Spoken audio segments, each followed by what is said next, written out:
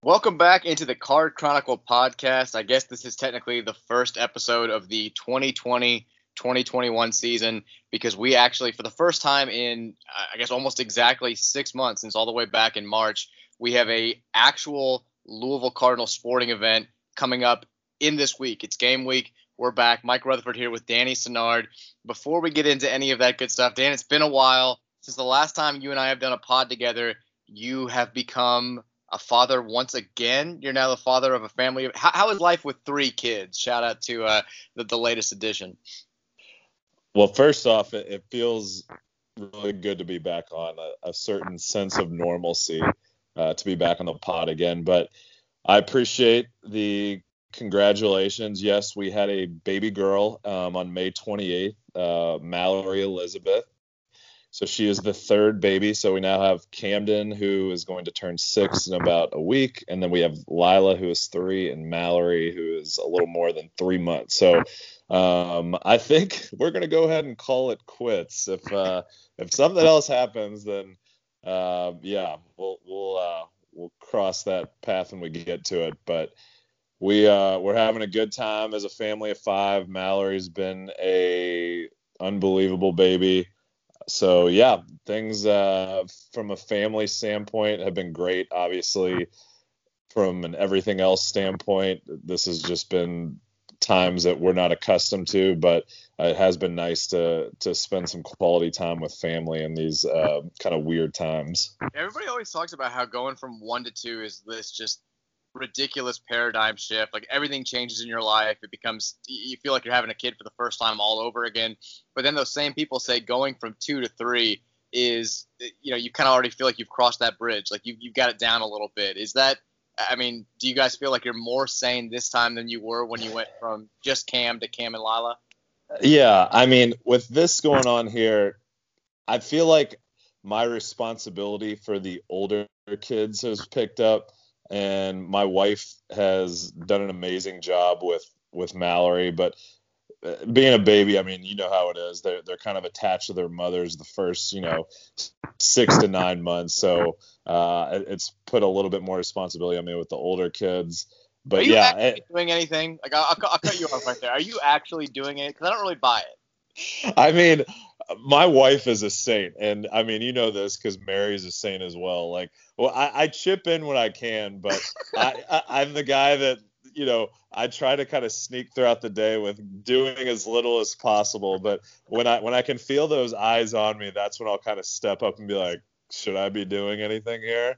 But yeah, I mean, you've known me long enough to where if I can skirt by, I'm gonna skirt by.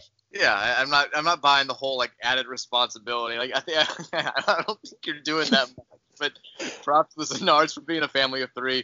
Glad to hear you're not going to Phil Rivers it and go for like 10 kids. But yeah, we all thought you were having a boy. Like every single one of us thought that kid number 3 was going to be a boy. I know you thought it was going to be a boy, and then it comes out and it's a girl.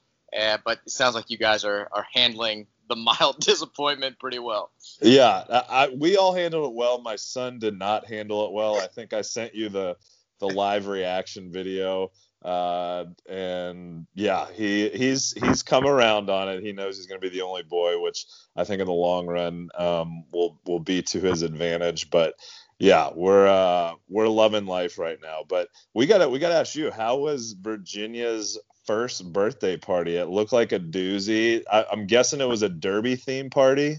Yeah, she turned 1 on Saturday, so she'll always have that distinction. It'll be a cool fact when she gets older to have her first birthday come on the same day as Bizarro Derby. But it was good, man. It was a little bit weird. I mean, we would have loved to have had like a full blown like big time first birthday, but because of the state of the world, we just had family over, kept it outside mostly, and watched the race, did the cake, did that all that stuff. But it still felt a little bit different. But it's just crazy to think that was already a year ago. I know everybody talks about how quickly time flies, but to have it hit you in the face like this was just kind of bizarre. But she's doing great. I mean, she's a monster baby. She's been walking for what feels like 6 months. It's been like 2, but she just flies around everywhere. She's wearing 24-month-old clothes. Like, so it feels like we're like, she like hasn't felt like a baby for a long time, but now she's officially, I guess, a toddler. But yeah, it was good. We had a good time. She seemed to enjoy it. She didn't mind the crowd. She didn't mind the the new people around, she kind of embraced it. But it's a little bit weird thinking to where we were a year ago. The day we brought her home from the hospital was Louisville's second game against EKU. And I remember, like, right when we got in the door, the U of L scored a touchdown. And, like, that was my first memory. I'm like, this is going to be great. Like, we're her first game, 5 seconds into being in the house, Louisville scores a touchdown. And that was already week 2. And now fast forward a year, and we've got an 11-game schedule and haven't even played the first game. It's just the millionth example about how weird things have been for the past few months. But that is why we're here. It's officially game week. U of L is going to play Western Kentucky Saturday night, 8 o'clock at Cardinal Stadium. Limited crowd, ACC network. And I guess we'll start here. We're not really going to dive too deeply into the game. I'm going to have Keith Wynn on later this week, and we'll focus more on the actual Western Kentucky game and the ins and the outs of the Hilltoppers and all that good stuff. But today, just kind of want to start by talking broadly about just kind of the overall feeling. I think everybody feels differently as we look forward to the game on Saturday. It sort of hit me this morning. Like, Mary comes downstairs, and she's a big fan, but she doesn't live and die with the minutia like you do, like I do, like I assume most people listening do. But she comes downstairs today. She's got like a U of L shirt on. She's like, it's game week. We're feeling back, like, and that kind of drove home, like, oh shit, like, we've got big time U of L sports again. I got the email this morning about the game notes being out, but at the same time, it still feels it's not totally normal. And maybe it'll feel more normal as the week goes on or when the game actually gets here on Saturday. But for right now, it kind of feels like if you ever had a moment growing up or where a holiday or a birthday or something big got postponed because somebody was sick or somebody was out of town, and you tried to kind of like reframe the experience, redo it like at a different time, like you celebrated Christmas on January 22nd. Like the decorations were the same, the people were the same, the schedule of the day was the same, but it still felt like inescapably different. And that's kind of how I feel with this right now. Like, I'm so excited that we're playing football. I'm so excited that we get to see the Cards on Saturday. But at the same time, it's still I can't escape the feeling that it's all just still a little bit weird and fucked up. Am I alone in this? No, but I am excited, which is like the weird thing. Like, I'm excited because there's been such a hiatus for college sports in general. Like, in my lifetime, I've never gone this long without watching some sort of college sporting event. So the excitement of being able to watch competition is something that, I have a feeling of. But like you said, there's a big chunk of it missing. When you think football, you think tailgating, you think being with your friends, you think fans in the stands, and we're not going to have any of that. I know to a point. I know they're going to let in some fans, but I mean, obviously, it's not going to be the same. But yeah, I mean, the excitement of having it back, it's something that I'm very much looking forward to. But then you think the broader picture. Okay, the Big Ten's not playing, the Pac-12's not playing. This is just a weird season in general. Even if we do really well and, have like the most successful season ever and somehow made the playoff, is there going to be an asterisk next to it? So all these things are in the back of your mind. But at the end of the day, it's Louisville sports, it's Louisville football. And I think just like me and you, I think people that love the University of Louisville are excited to just have things, a certain kind of sense of normalcy that sports are back. I'm also kind of excited that maybe excited is the wrong word. I like the fact that our one non-conference game is coming on the first week of the season because obviously it still counts as far as national rankings and the playoff and bowl games and all that stuff is considered, even though we don't know how bowl games are going to look this year. But it still kind of feels like a little bit of a dress rehearsal for the 10-game ACC schedule, which I'm really excited about the whole like one division, one conference, 15 teams, 10 games, 2 teams that finish at the top play for the conference title. I think that's going to be really fun, just kind of especially if Louisville gets off to like a 3-0 start in league play where you start looking at like, is Notre Dame going to lose, or North Carolina, they're 3-0 too, we need them to lose. I think that's going to be real fun. And to be able to kind of ease into that and not have a game that means so much right off the bat is nice when when spring practice and even fall camp has been so weird. Like I think every fan base in America right now has to be at least a little bit concerned that things aren't going to go as smoothly as they normally would in mid-September or early September, just because who the hell knows which teams have handled this the best? Like, we're not behind closed doors. Nobody has seen any practices across the country. We don't know what's going on. So to be able to kind of get our feet wet against an opponent that should be, Western Kentucky might have a fine season this year, but they should be on the lower tier if you're ranking Louisville's schedule in terms of strongest opponents to weakest opponents. I think to be able to have that game first and be able to play in your home stadium, it's a nice way to get this weird season started.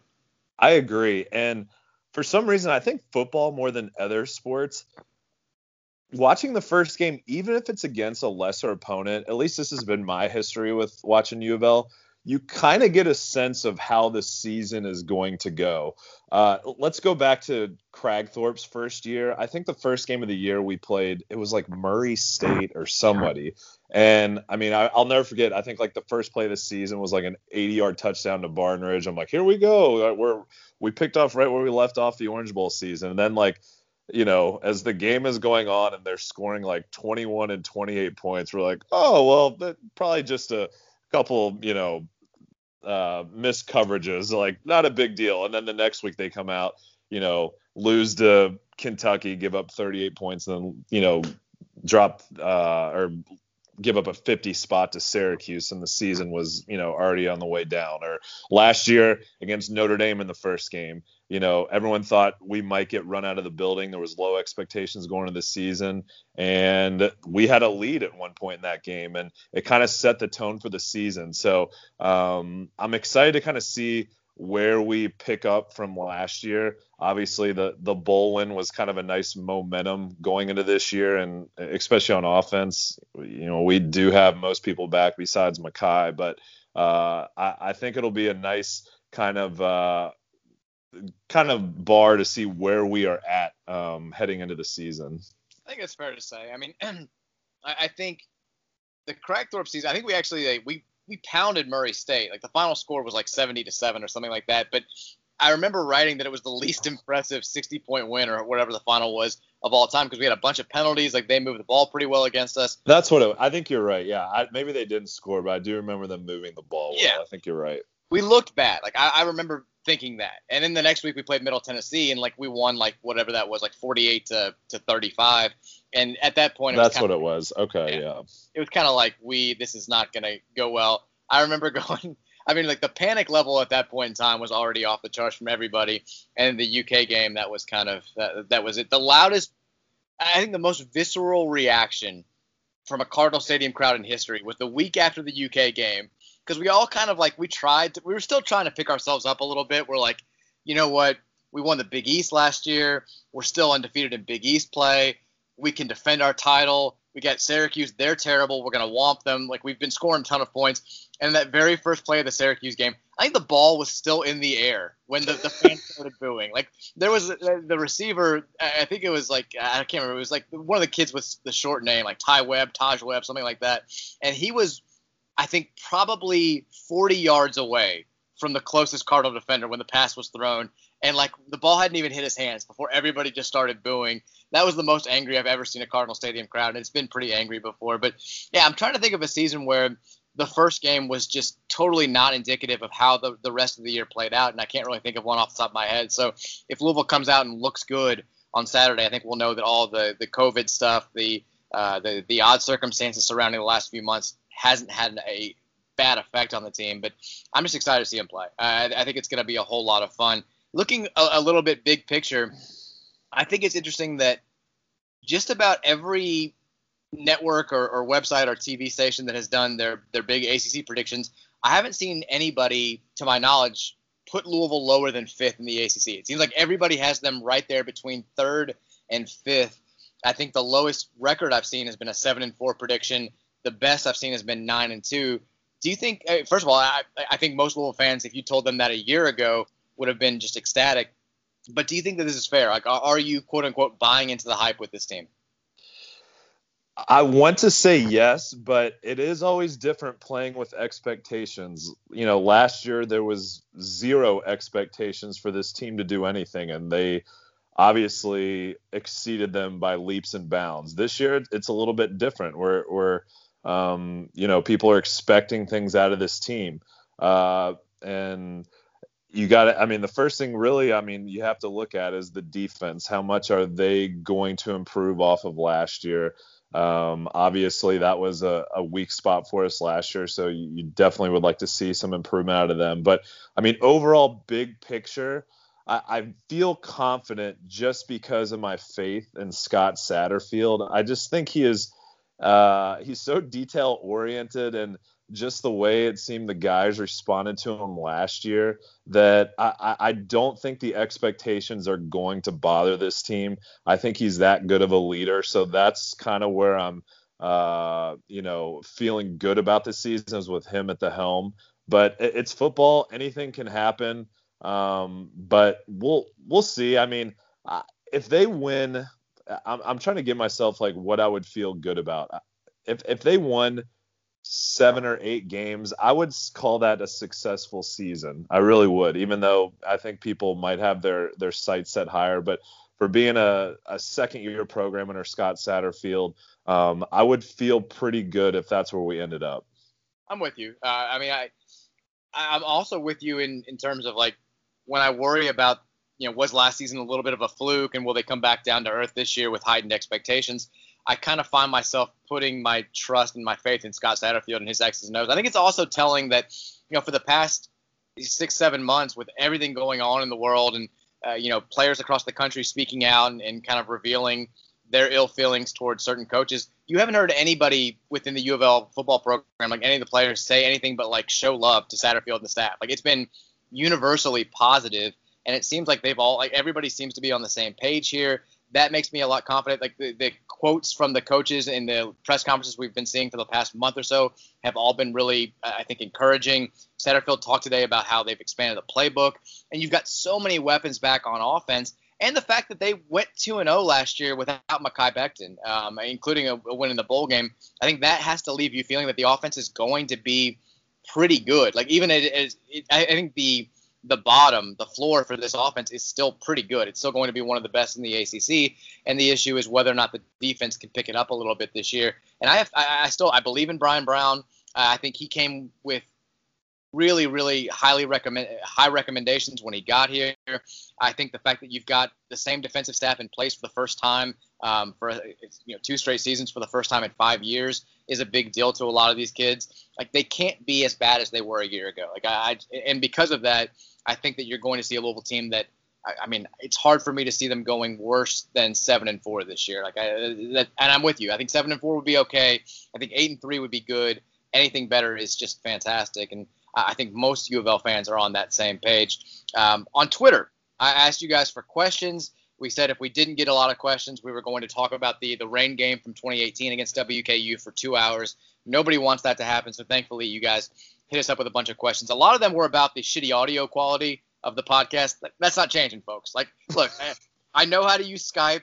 When I figure out how to use something, it takes a lot for me to get away from it and try to learn something new. So for right now, you're at least stuck with it. We are going to try to get better sound quality at some point this year. And also, I do promise, I know I've made this promise, and it's been a hollow one multiple times before, we're going to return to a normal schedule. We're going to have multiple episodes a week. We're going to keep this thing rolling. It's not going to be this episode and then not one for a month and a half. Thankfully, the world is at least getting somewhat more back to normal. The sound quality is part of the character of the podcast, in my opinion. It's the charm. Like, yeah, it really is. Like, if we had like a producer and microphones and stuff, I don't even want to listen to it. I need Skype. I need the choppy soundness of it. I think, like you said, it's kind of the charm of the podcast. I want to hear these guys talking like they're in the middle of a submarine that was supposed to be out of service 15 years ago. Like that's what Card Chronicle podcast is, and it's what we're going to keep doing here. So we'll answer your questions here. We'll start with Corey, who said, kind of related to what we've been talking about so far in the episode, what's the moment in the first game that will make you feel some semblance of normalcy?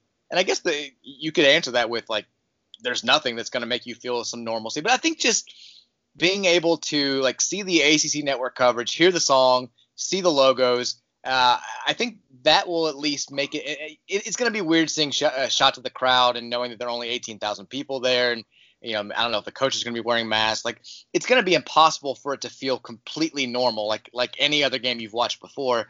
But I think just that beginning, just sitting down, waiting all day for the game, watching the games that happened before, and then when the network coverage starts, I think then I'll feel a little bit like we're back.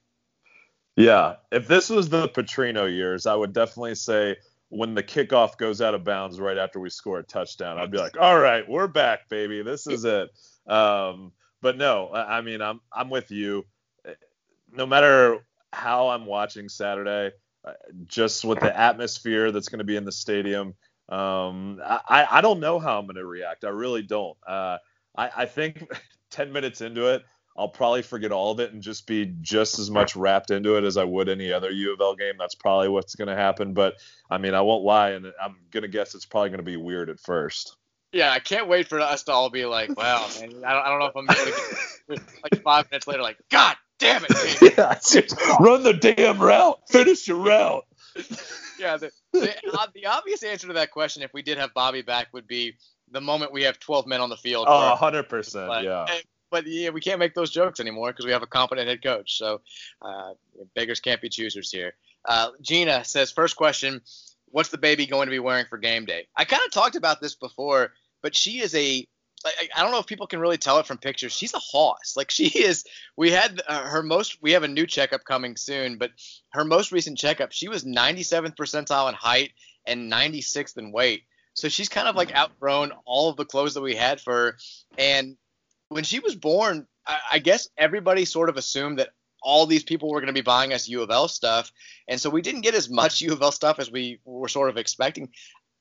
All this to say, I don't even know if she has like a Cards outfit for the game. Like I don't know if we need to go get some new stuff or what, but I'm not sure what she's going to wear. Does Mallory have Cards outfits ready? She has a old Cardinal like cheerleading outfit, but I think that's probably more for like ages 1 to 2. We put it on Lila at a tailgate one year. It was a big hit. But I want to get back to Virginia because we need to talk about like the Rutherford gene. For those of you who don't know Mike, so I've known him since I was little. Mike, when I met him, was actually, now I'm 6'3", okay? And right now I'm a lot taller than Mike is. But when I met him when we were, how old? I think we were 12 or 13 when I met you. You were taller than me and a lot bigger. And then just overnight, I don't know what age, you really did just come to a halt as far as stop growing. So, it doesn't surprise me that Virginia is like the point given of babies, just an absolute hoss. But, The worst thing is, the worst part about it is, so like I was the first kid in my class to hit puberty. Mary was the first girl in her class to hit puberty. Poor Virginia's gonna she's gonna hit puberty when she's like 9. And she's like, lay off, I'm starving. Yeah, exactly. It's just gonna be terrible. But yeah, that was like when she was born, she was like big for her size already. So we were like, it's already starting. Like she's gonna I legit stopped growing when I was 12. Like I have looked the same since I was in 6th grade, which is just terrible. It's not fun, and I'm worried that she's going to be exactly the same. Yeah, and I mean, to be honest, we're talking about what the babies are going to wear. I need to get my wardrobe straight for the year. My options are kind of running low. I have an old black Mario Uridia jersey that has seen some shit, so we might need to change it up this year. I mean, I haven't had a real game day attire since like the Virginia basketball game, which feels like it was a billion years ago. I don't know, man. We're both out of practice. It's going to be a big week for a lot of us. We got to get our heads on right. Let's see here. Chris Williamson, this is actually a question that there were a lot of variations of this, but everybody wanted to know like how long the Dan in the Dumps segment for this episode was going to be because, I mean, this whole fucking year has been a Dan in the Dumps, basically. Do we even have a Dan in the Dumps for today? I mean, I don't even know what to say. Like, this is absolutely ridiculous. Like, as soon as I come on and the podcast was doing great. I mean, we started out, Louisville basketball was on fire as soon as we started this podcast. And I tried to warn the people. I'm like, listen, bad shit happens to me. And of course the season ends, college sports ends, coronavirus and everything else. So yeah, I mean, I tried to warn everyone. I don't know. This is just shit that happens. But I'm not a specific Dan in the Dumps, but I think we've gone through enough just shitty things in the last 6 months where I'm hoping I don't really have a lot of Dan in the Dump stories going forward. But I'm sure I will. I mean, plenty of dumb shit happens, but I've been so cooped up in the house, I feel like, for 6 months that I haven't had the opportunity to do too much stupid stuff. I have a quick Mike in the Mud story. Real quick. Yes. And if you're new to the pod, Dan in the Dumps, like bad stuff, usually small, like stupid bad stuff, always happens to Danny. So we used to always end the podcast by letting him tell one of his quick, 1 minute, 2 minute anecdotes where something just stupid happened to him. I had something. So I was going into Kroger like last week, and they always happen at Kroger. It always happens at Kroger. Every Mike in the Mud story, 95% of them happen at Kroger.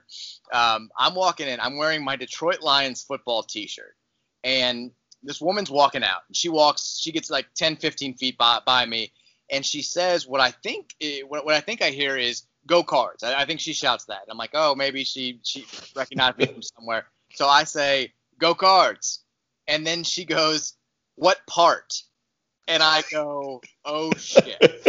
And I'm like, what? And she's like, what part of Detroit are you from?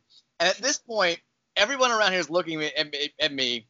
And I have this weird thought that I guarantee everybody listening has been in this situation before where you're like, am I really about to lie? To make this stupid-ass lie that I have no business making for absolutely no fucking reason just to try and get a – and I'm like, am I like Northwest Detroit? Like McDaniel's neighborhood? Like I have no frame of reference. I have no connection to Detroit. And so I have to stand there and be like, no, I'm not actually from there. I'm a willing Detroit Lions fan in Louisville, Kentucky that's proudly wearing his shirt as he goes into Kroger to buy baby food and a new pack of like 6 bananas. Like that it was just such like a deflating moment. And then you walk in and everybody behind you is quietly judging you, and you know it. You feel the judgment on the back of your neck. And I just want to get out of there and cry. And that was my Mike in the Mud moment.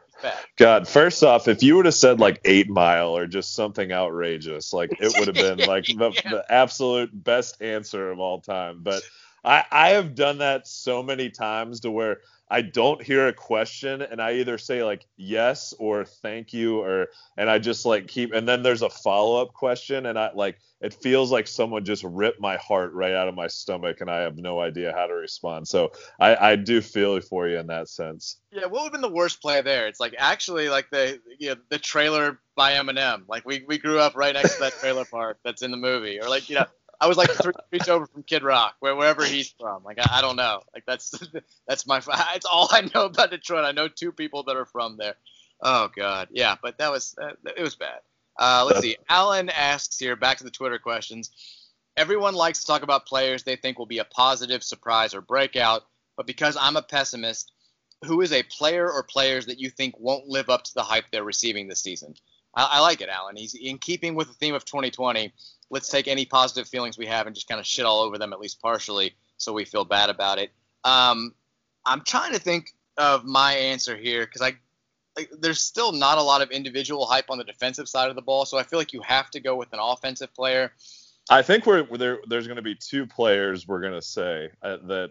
Yeah, and that's like I'll pick one of them. I think it's, and this is not a knock on the guy because I think he's really good. I just think it's the position that he plays, and there's going to be other opportunities. I think it's going to be Javion Hawkins, only because he did get a pretty big workload last year, and I still am really high on Hassan Hall. I could see him getting more touches, and I know they're deep at the running back position. Plus, he was running behind Mekhi Becton for a lot of the year. And I'm not saying they're going to be bad on the offensive line by any mean, but I mean, you're talking about a top 10, top 11 pick there. So that would be my guess, but I still think he'll be impactful. I just don't know if he'll put up the numbers that he did last year. I think that's fair. I mean, he was so good last year. And the other thing is he's so small. The fact that he was able to play a full season and carry a pretty heavy workload without really missing any time was pretty impressive. And I don't know if you can expect the same thing again. I'll say, and I'm like you, I feel like I have to kind of frame this the right way because I think he's going to have a really good year, but maybe the expectations have gotten just a little bit too high for Mikael Cunningham because you do kind of, speaking of the injury bug, like he only played, I think, 3 or 4 full games last year as Louisville starter. He started off as he's hurt to begin the year. He was the backup to Juwan Pass. He came in a couple of games early. Then when he was named the starter, he got banged up a bunch of times. Evan Conley had to come in and replace him. There were a couple of times where Conley came in and replaced him just because of play. He was fantastic. He made a lot. He was much better as a thrower last year than I ever thought he could be. But there were still a few games where I think his stats got a little bit inflated because it would be, a swing pass to Tutu Atwell that went for 65-yard touchdown. And so again, I think he'll have a really good year. But the people that are trying to make the comparison to Lamar Jackson, and I know that that's a very small fraction of the football population, I think that's maybe a little bit unfair to him. So that would be, again, I know we both kind of hedged our answers, but that's where I go. I thought you were going to say Tutu Atwell only for the fact that the hype is out of control and deservingly so. He had an absolute monster season last year. But I feel like as far as pass catching options, last year we had Seth Dawkins, and Seth was fine. I think we're going to have a couple more options this year. Dez, I think, is primed to be a breakout candidate this year, his second year in this offense. We saw the emergence of like Marshawn Ford. So I just think there might be some other options that could take away some, and hopefully not, because I want Tutu to touch the ball as much as possible. But the numbers he put up last year were insane. So, do I want him to repeat? Obviously, but I could see those numbers possibly dipping, a little bit as well. All right, moving on. Let's see. Jeremy says, why the fuck is game day at Wake Forest to watch them get beat by 40-plus points by Clemson again? This is kind of how out of touch I am. I don't think I even knew that this is where game day was this weekend. Did you know this? No, I had zero idea. I'm trying to think of – so if you look at the schedule for this weekend, there's not really a game that's like an obvious – I mean, Syracuse is playing North Carolina. Duke is playing Notre Dame. Oklahoma is about to hang 55 points on Bobby Petrino, which is going to be wonderful. UTEP is playing Texas. There's not really like another game that even competes with that one. So I guess that's the best game on paper. And you're going to have, Clemson's a, top 2 team. I guess that makes sense. I don't know. I wish there was an option. Maybe they haven't been to Wake Forest before game day and they want to say they've been there, but probably a shitty situation if you're a Wake Forest fan that they're going to come while this virus is here and they can't have any fans. So I don't know. Kind of like you said, I had no idea they were going there. And that's just part of the, if it was a normal year in college football, I would 100% know where they're going, what the big games were. But this is just a strange start to the season. Speaking of Wake Forest, the amount of people that sent messages to me saying that we needed to do an emergency podcast when they fired Danny Manning was truly staggering. It was one of those how the hell did we get here moments. I definitely had imposter syndrome. I was like, the fact that people are seeing Danny Manning being fired and they're thinking of my friend Danny, who has been just moronically touting this guy for years, made me so happy. Have you recovered from the Danny Manning era in Winston-Salem coming to an end yet? Barely. Did they hire someone? Who did Wake Forest hire? Do we know this? They hired Steve Forbes from ETS. Oh yeah, that's right. And and I think he ruffled some feathers when he got there. But I'm interested to see where Danny ends up. I don't know why I had such big expectations. He did such a good job at Tulsa. I was like, he's gonna kill it here. But yeah, it is what it is. It was he went out with a whimper. He didn't get the send off he'd actually deserved. So yeah, we're all sad. My guy Samson says, what do you think about the spread? 11.5 is a little on the low end if you ask me. I certainly feel like we can win by 2 TDs. I don't think Vegas Insider still doesn't have the game, but if you go to OddsShark and a couple of other places, they have, I think, 4 or 5 spreads. And the highest I've seen is 11.5. The most consistent one I've seen is 10.5. And there are even a couple in the single digits. And this is it's indicative of a theme that I've seen the last couple of months. As much as we talked about all the networks, all the CBS people, the ESPN people who think Louisville's going to go 9-2, 8-3, compete in the ACC. And hell, the media voted Louisville 4th in the preseason poll last week. Vegas is not nearly as high on Louisville as the people who cover the sport seem to be. I think our like our odds to win the ACC were tied for 7th. We're still like 50-1 to win the national title, despite having 3 people on the Heisman list. And this spread, yeah, to me, it kind of smells like this should be a max bet. I don't know what Vegas knows that the rest of the world doesn't, or what they think they know. But the fact that Louisville isn't being favored to beat Western Kentucky by at least 2 touchdowns with so many guys back on offense is surprising to me. Yeah, I would say that's kind of a scary line. For me, at least, if I'm a Louisville fan, I would wonder why it wouldn't be more. And correct me if I'm wrong. I'm not a Western Kentucky football aficionado, but I think they had a pretty nice season last year, if I'm correct. Yeah, they had a bowl game.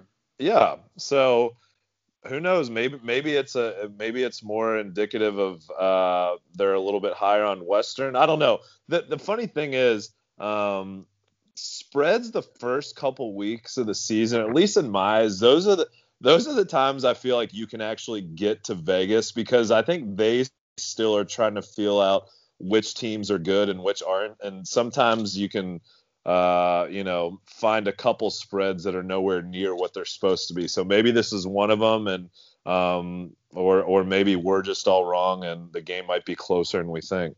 Yeah, especially this year too. I don't think anybody knows what to expect. Western, by the way, they went 9-4 last year, won their bowl game. That's pretty impressive. First year, they kind of had a similar season like we did. We had played that terrible game in 2018, where honestly they probably should have beaten us. That's our only win that year, besides whoever we beat from the FCS in the first game of the year. Western, I think, went 1-11 that year. We both fired our coaches. They hired Tyson Helton. We hired Scott Satterfield. Both hires kind of had mixed reactions nationally, and then both guys just blow it out of the water in year one. So they've got some guys back. They named the kid from Maryland. I know the starting quarterback. He's a dual threat guy. I wouldn't be shocked if Western comes in and covers the spread and plays us to a touchdown or 10 points or something like that. But I'd be surprised. I think Louisville wins this game by at least a couple of touchdowns, and they cover that spread. We got a hoops question here. People are asking let's see here. Chaz is asking if we saw the John Rothstein preseason ACC basketball rankings where he had a 6th behind Miami. Saw that. Look, preseason predictions are tough. I've made some really bad ones over the years, but I'll say this. I don't think this Louisville basketball team's finishing behind Miami this year. I'll be very surprised if they finish. I won't say if they finish 6th, but if they finish behind Miami, I'll be surprised by that. And we'll talk more about this the closer we get to the basketball season, whenever it does wind up starting. But I'm kind of bullish on this team. I think they're going to be better than a lot of people nationally think they're going to be.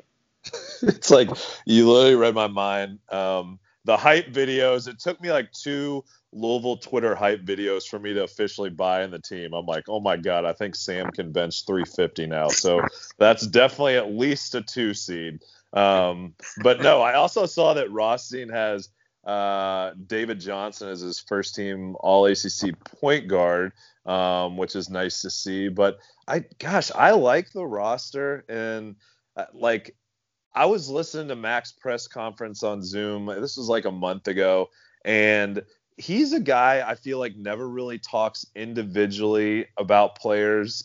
He's more of like Rick used to always single guys out and talk about their summer, what they need to do to get better. Do they need to lose weight, work on their shot? Chris is more of a team guy and keeps everything kind of team oriented, but he was quick to point out that he thinks Carlick Jones is going to be one of the better guards that he's had come through here, which really kind of, opened my ears a little bit. So I'm very excited to see kind of what sort of product we're going to put on the floor this fall. And I'm the same way. I'm bullish on this team. I actually think that they can do some damage. I miss the Rick hype so fucking much. So do I. I mean, like, Mac's awesome, but God, those Rick press conferences were just fucking golden. It was always so wrong, too. He'd be like, I know. He's like, yeah, Donovan's working hard. He's still got a long ways to go. He's like, I want to talk about Angel Nunez for a second, though. He's like, this guy is going to be the best shooter in the ACC this year. And, like, after a while, it became, like, the first few years you kind of bought into. You're like, oh, my God, like, Otis George is going to be a lottery pick. That's what Rick's saying right now. And then as you got a little bit older, I think everybody kind of took it for what it was worth. Like, yeah, maybe Jalen Johnson's going to be a 3-point threat this year, but probably not. Like it's probably not going to happen. But it's fun to talk about. Rick gets it. He's just throwing us a bone. Like that's fine. Yeah, he'd be like, Jared Swapshire needs to get serious if he actually wants to play Division I basketball. Now. It's like, and I'm like, God, what is going on at practice right now? I'm dying to know. Like, he just would like get my, head spinning with possibilities on what the team could be, just with some of his individual analysis. One of the most overlooked, everybody loves to focus on, which has gotten blown up, and it actually isn't what he said, because he said it on our radio show back in the day. People always say Pitino thought Donovan Mitchell wasn't ready for the NBA, which wasn't what he said. He had said when he first declared, if he's not going to be a pick before, I think it was pick 20, he needs to come back and work harder for another year. But if he can go and if he can, impress some people in these workouts and have a great combine and be a top 15 pick, then we'll have a conversation. Was like not clearly not predicting Donovan to be as good as he's been, but the quote that everybody needs to hammer him on is when he signed that class. He said that Deng Adel was going to be the highest draft pick he's had during his time at Louisville and the best NBA player that he's had at Louisville. Donovan Mitchell was in that same class, who not only is the best NBA player to come out of Louisville during the Pitino era, but is quickly becoming the best Louisville player in the NBA that we've ever had, that we've ever produced in any era. I know Wes Unseld had that, the famous rookie season, but Donovan is shattering every record for every Louisville player that's ever been in the NBA. And Rick Pitino saw that guy and was like, nah, it's Deng Adel. He's gonna be the guy. Like that's the quote that people need to hammer him for. So funny you say that, because I must have bought into it, because when Deng Adel hit his first mid-range jumper, I was like, okay, he's gone next year. That's a top 10 pick. I was like, that's Kawhi Leonard, 100%. I was like, we've never had a guy this smooth from the mid-range.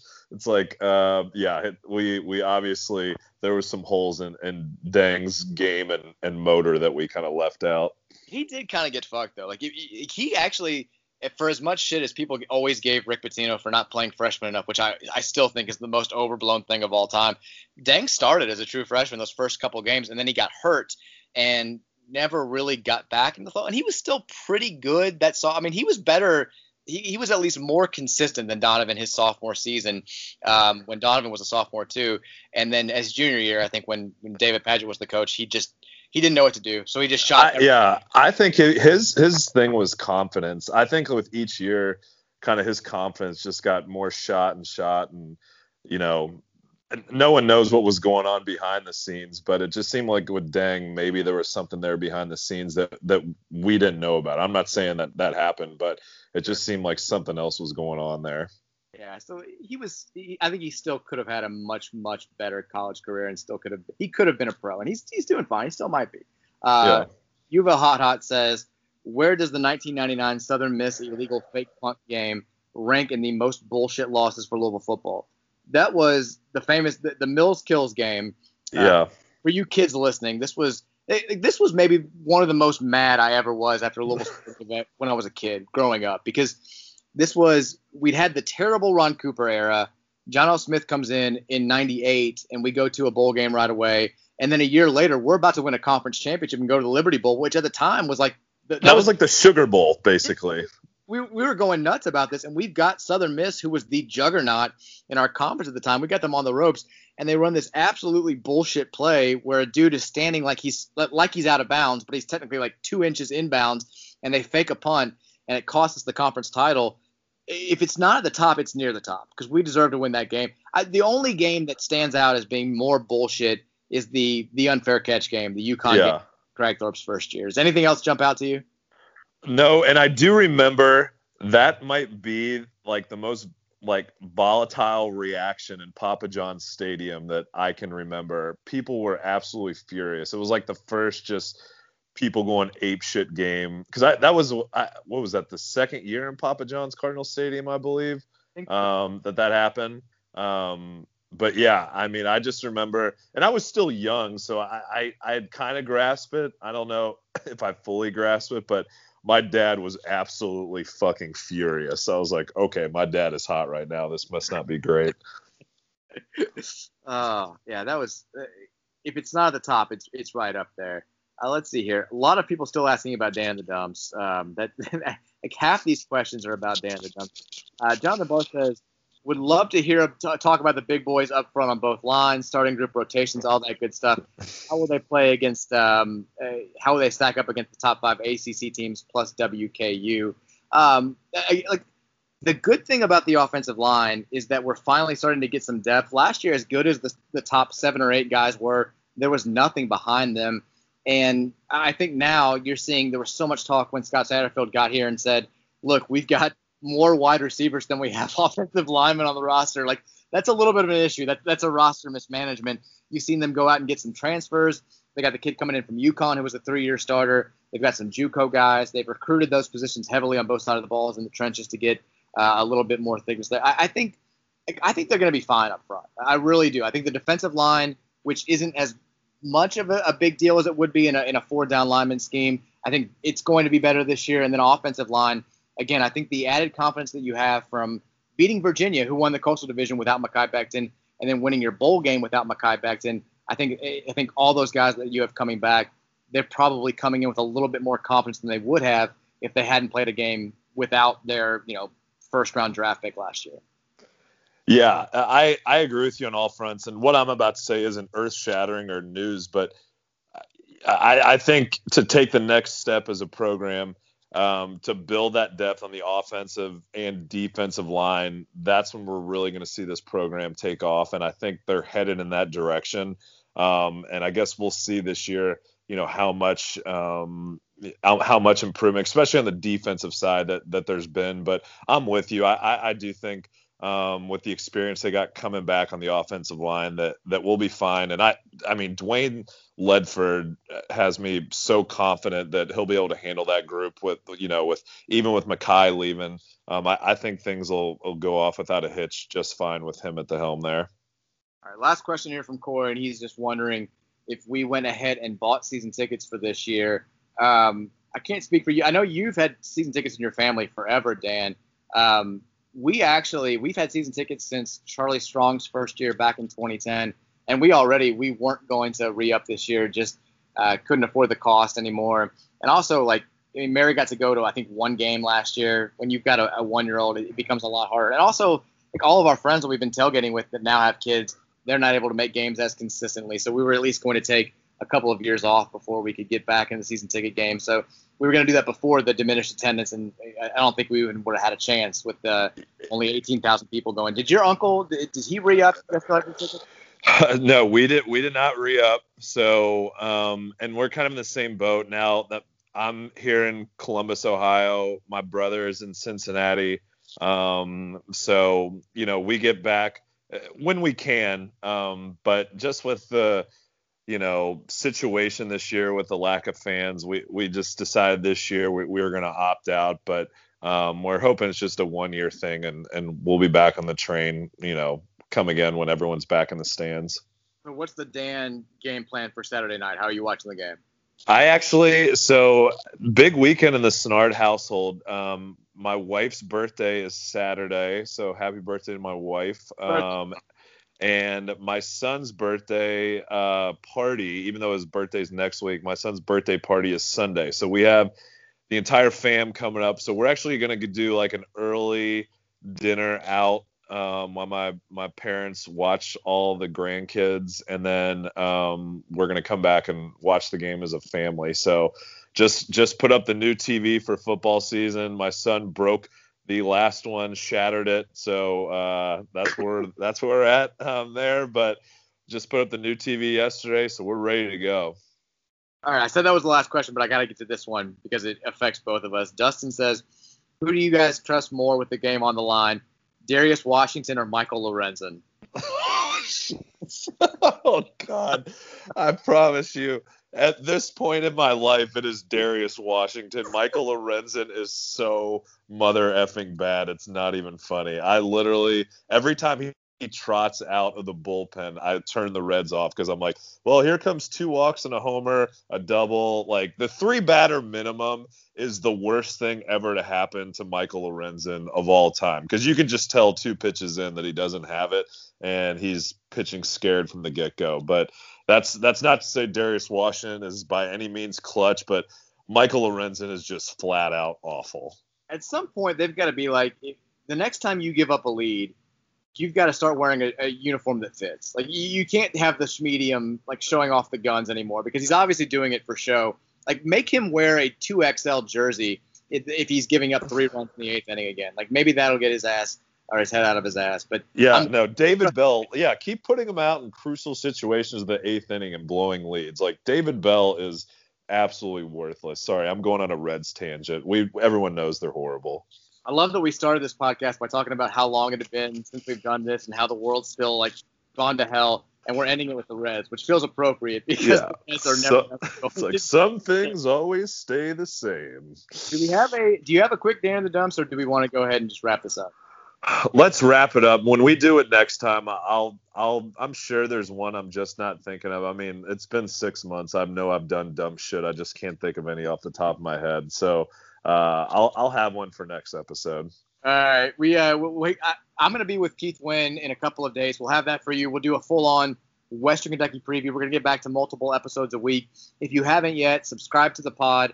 You can find it anywhere you can find podcasts, iTunes, Apple, Spotify, all that good stuff. It feels so good to be back. It feels so good to be talking about a Louisville sporting event. Hey, man, 5 days away from kickoff. Let's do it. It's actually happening. So until next time, we'll talk to you guys later. Go Cards. Go Cards.